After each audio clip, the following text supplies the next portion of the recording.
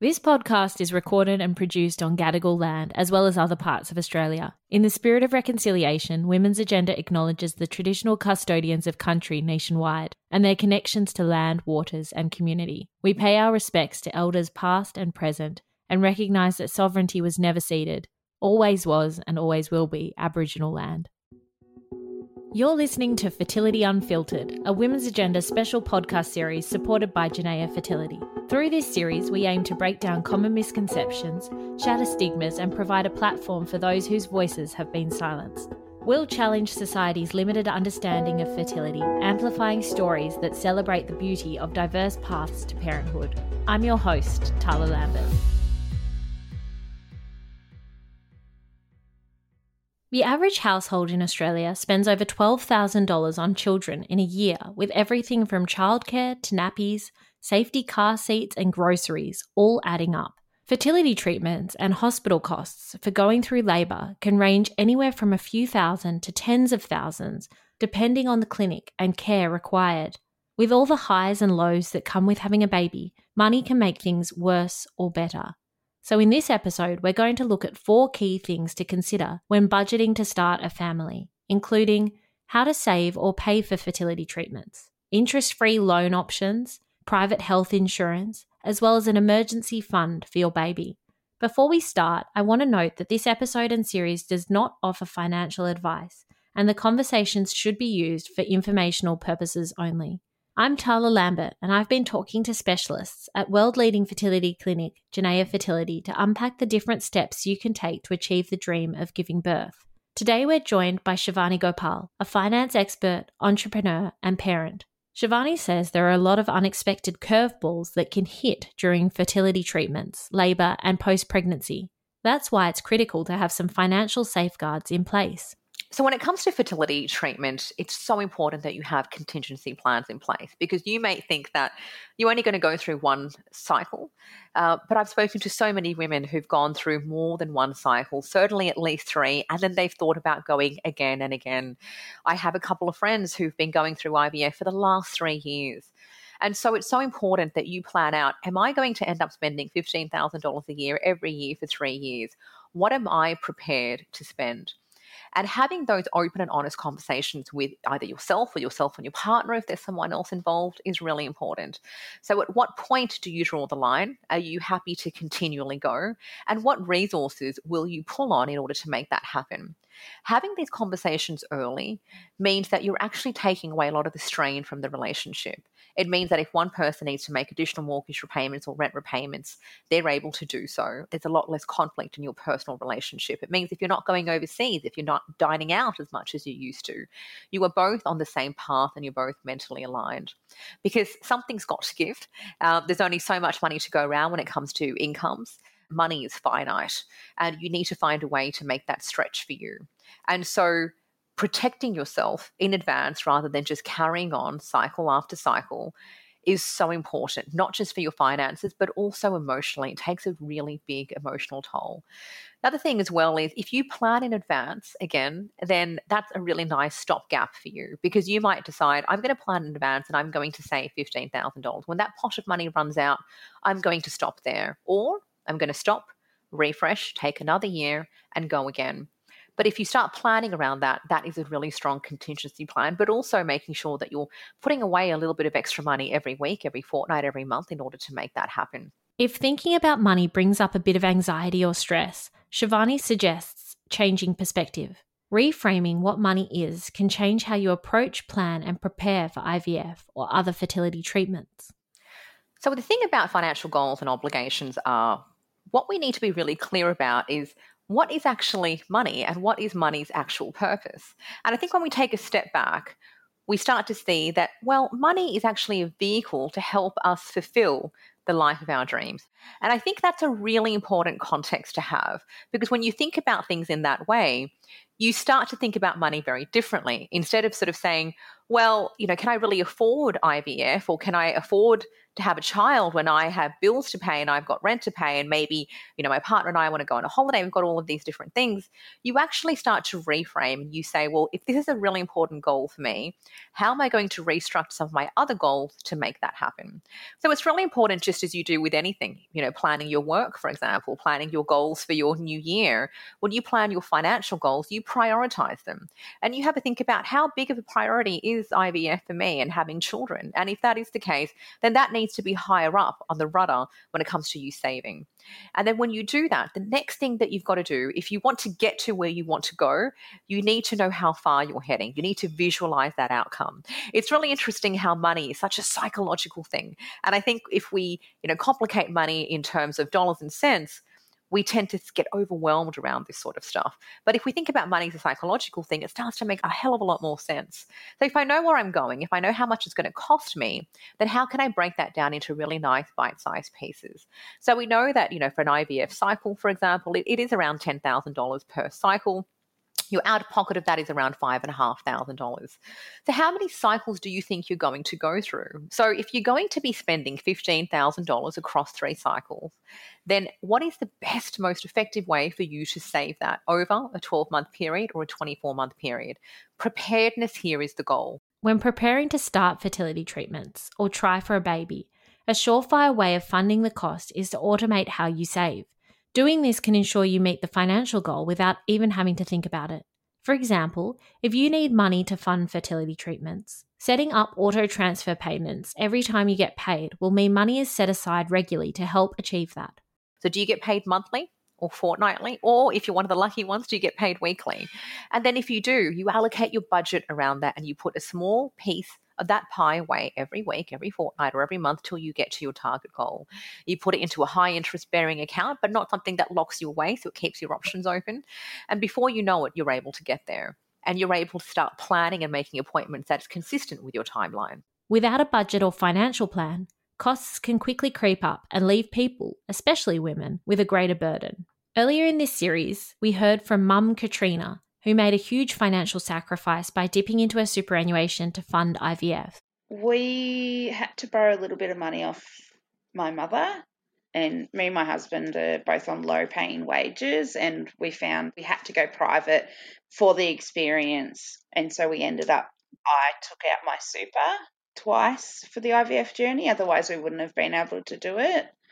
And obviously with the cost of living in the back of my mind, if we want to do it again, we'd have to touch my husband's super. I think people that don't have a lot of money and do want this dream to come true, it'd be very hard on them financially if we did want another child. That what would be stopping us from doing it again. I'd go back for the journey now, knowing what I know now, but the financial side would be what would stop us, because you got to pay for the consultations, but also the drugs. There's one chemist. You've got to either order it, pay for delivery, or there's a chemist that you go get it from. You can't just get it from any chemist. You have to get it from a special chemist, which is also takes money to get it, pre-egg collection, then after egg collection. There's different medication, and it all costs money, especially if you're not ready to have children but you want to freeze your eggs. It costs money to keep them in the freezer. And there are many concerns over women withdrawing money from already low superannuation funds and facing increased risks of financial instability later in life. If you're at a point where waiting too much longer will mean missing out on having a biological child, Shivani says an interest-free loan may be something to consider. I think it's always really important to be money-wise around this. Certainly, we've just talked about the fact that you should start planning in advance and you should start saving in advance. But what if this has just creeped up on you? What if you've just woken up one day with an epiphany and a strong yearning for children and you absolutely must do this now? Well, in that case, there are some options available to you. And one of those is to actually finance it. And one of the quite popular ways to finance it, in fact, if you could ever finance something at zero interest, I'd always ask you to go down that route, because you're not using your own lump sums, you're using someone else's lump sum, and it's actually quite hard for you to save your own chunk of money, but it's easy to bite things off in small pieces. So Zip Money is an option, and they certainly work with different IVF organizations where you can actually go and you can actually apply for a loan. And the reason I like Zip Money is because it's a low cost to entry. It's only around $100 to get access to a loan. And it's actually interest-free for 12 or 24 months, depending on your term.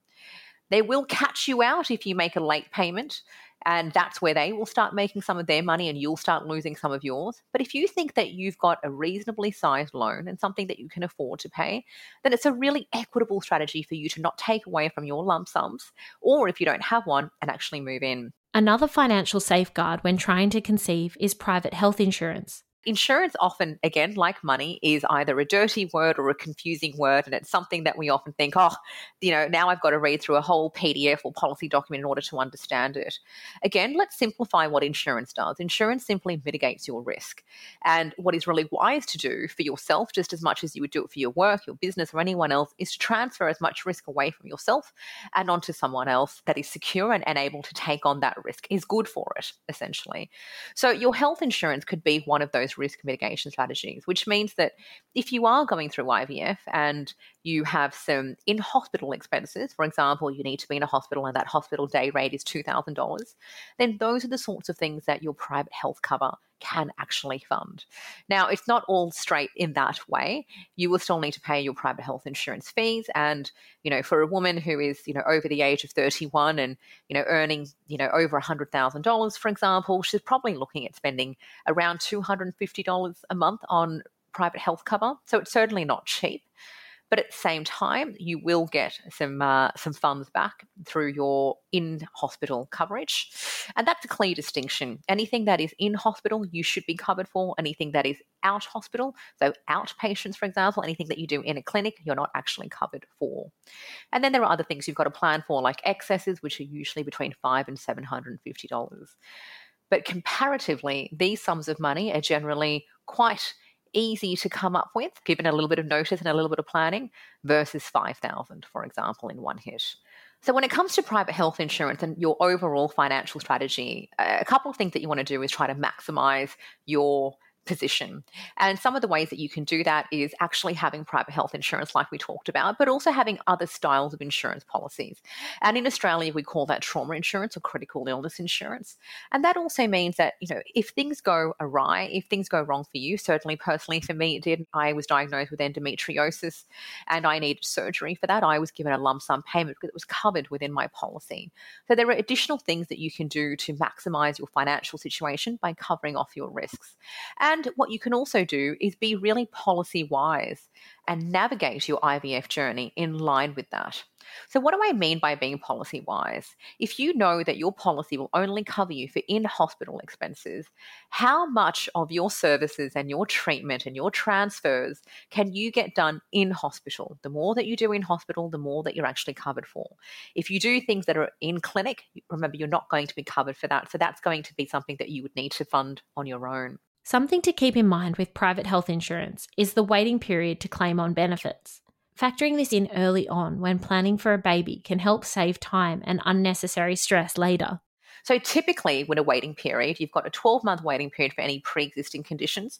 But luckily, most insurance policies will only have a 2-month waiting period for reproductive services like IVF. So as long as you're planning in advance, you take out that policy 2 months before you plan on going down this journey, you're actually going to be fine. The other thing you've got to think about when it comes to being policy-wise and mitigating expenses is that 12-month waiting period if you haven't had a policy before or you're not carrying over an existing policy. Because IVF leads to something, we hope, right? Fingers crossed. And we hope it leads to a baby. And then when it does lead to a baby, you want to have some options available to you. Do you want to go with the public system or the private system? If you want to go with the private system, there is going to be a 12-month waiting period associated with that. So if you plan in advance for long enough, then you're going to find you're not paying any hospital fees whatsoever. A lot of your anaesthetist cover is also covered for you, which is things like if you choose to take an epidural, if you end up having a C-section, all of those things can actually be covered and managed for you if you are planning in advance and policy-wise. Financial planning in advance can also help protect you and the journey ahead once the baby is born. Raising children can come with lots of unexpected surprises. And while it's almost impossible to predict everything that will happen, Shivani says putting in safeguards around finances, insurance, and mental health can be critical. So I'm a mother of two, and I've gone through my own journey financially, emotionally, and maternally when it comes to bringing little humans in the world. And the first thing that I'd like to say is no matter how much you prepare for motherhood or parenthood, I think there is nothing that can really prepare you for the curveballs that you get and the beautiful love injection that you get, but also the emotional upheaval and uncertainty that comes your way. And the best piece of advice that I have in order to work through that is to try and plan the things that will stress you out most and identify those elements and plan for it in advance. I think emotionally it's really hard to be prepared, but it's really good to have a spreadsheet, for example, I certainly did, of all the various things that I needed to purchase in order to be baby ready. And the way that I became baby ready, because we've talked a lot about saving in advance, we've talked a lot about chunking those savings in advance, but also money has a time and a place. And if you spend money on something too early before you need it, what you're losing is the opportunity cost of that money. And that is, could I have invested that money elsewhere and earned $1 on that money in the meantime? Could I have put that money elsewhere and saved additional money? Could I have taken up another opportunity, whether that's buying a house, securing a better rental for myself, or whatever that may be? So what you don't want to do is to just load and nest overly by buying everything that you need for your child in the first 1 year of life. What I would do instead, and certainly what I did, was I had a spreadsheet of everything that I needed, and I collected that from my brain's trust of fellow mothers. And I broke everything up into the first 0 to 3 months, 3 to 6 months, and then, 6 to 12 months, and then plus. And so even when it came to clothes, I would only buy clothes in 3 monthly increments. And it meant that I wasn't overspending. It meant that I wasn't hypothesizing what I thought my baby would need and actually end up buying a whole bunch of stuff that wasn't necessary. I had a better idea of size. I had a better idea of temperament and temperature as well, this sort of seasons that we have. And that was really, really helpful because it meant that I wasn't spending, tens of thousands of dollars. And you very rarely can spend, anywhere between $5,000 to $30,000 preparing for a new baby to come into your life. That's your cot. That could be your rocking chair if you're that way inclined. All of the sheets and mattress protectors, not just your nappies and your bottles and your sterilizers and all that sort of stuff. So I think if you buy things at the right time, you are less likely to overspend. So do it in increments. And also do as much as you can to, use the shared economy.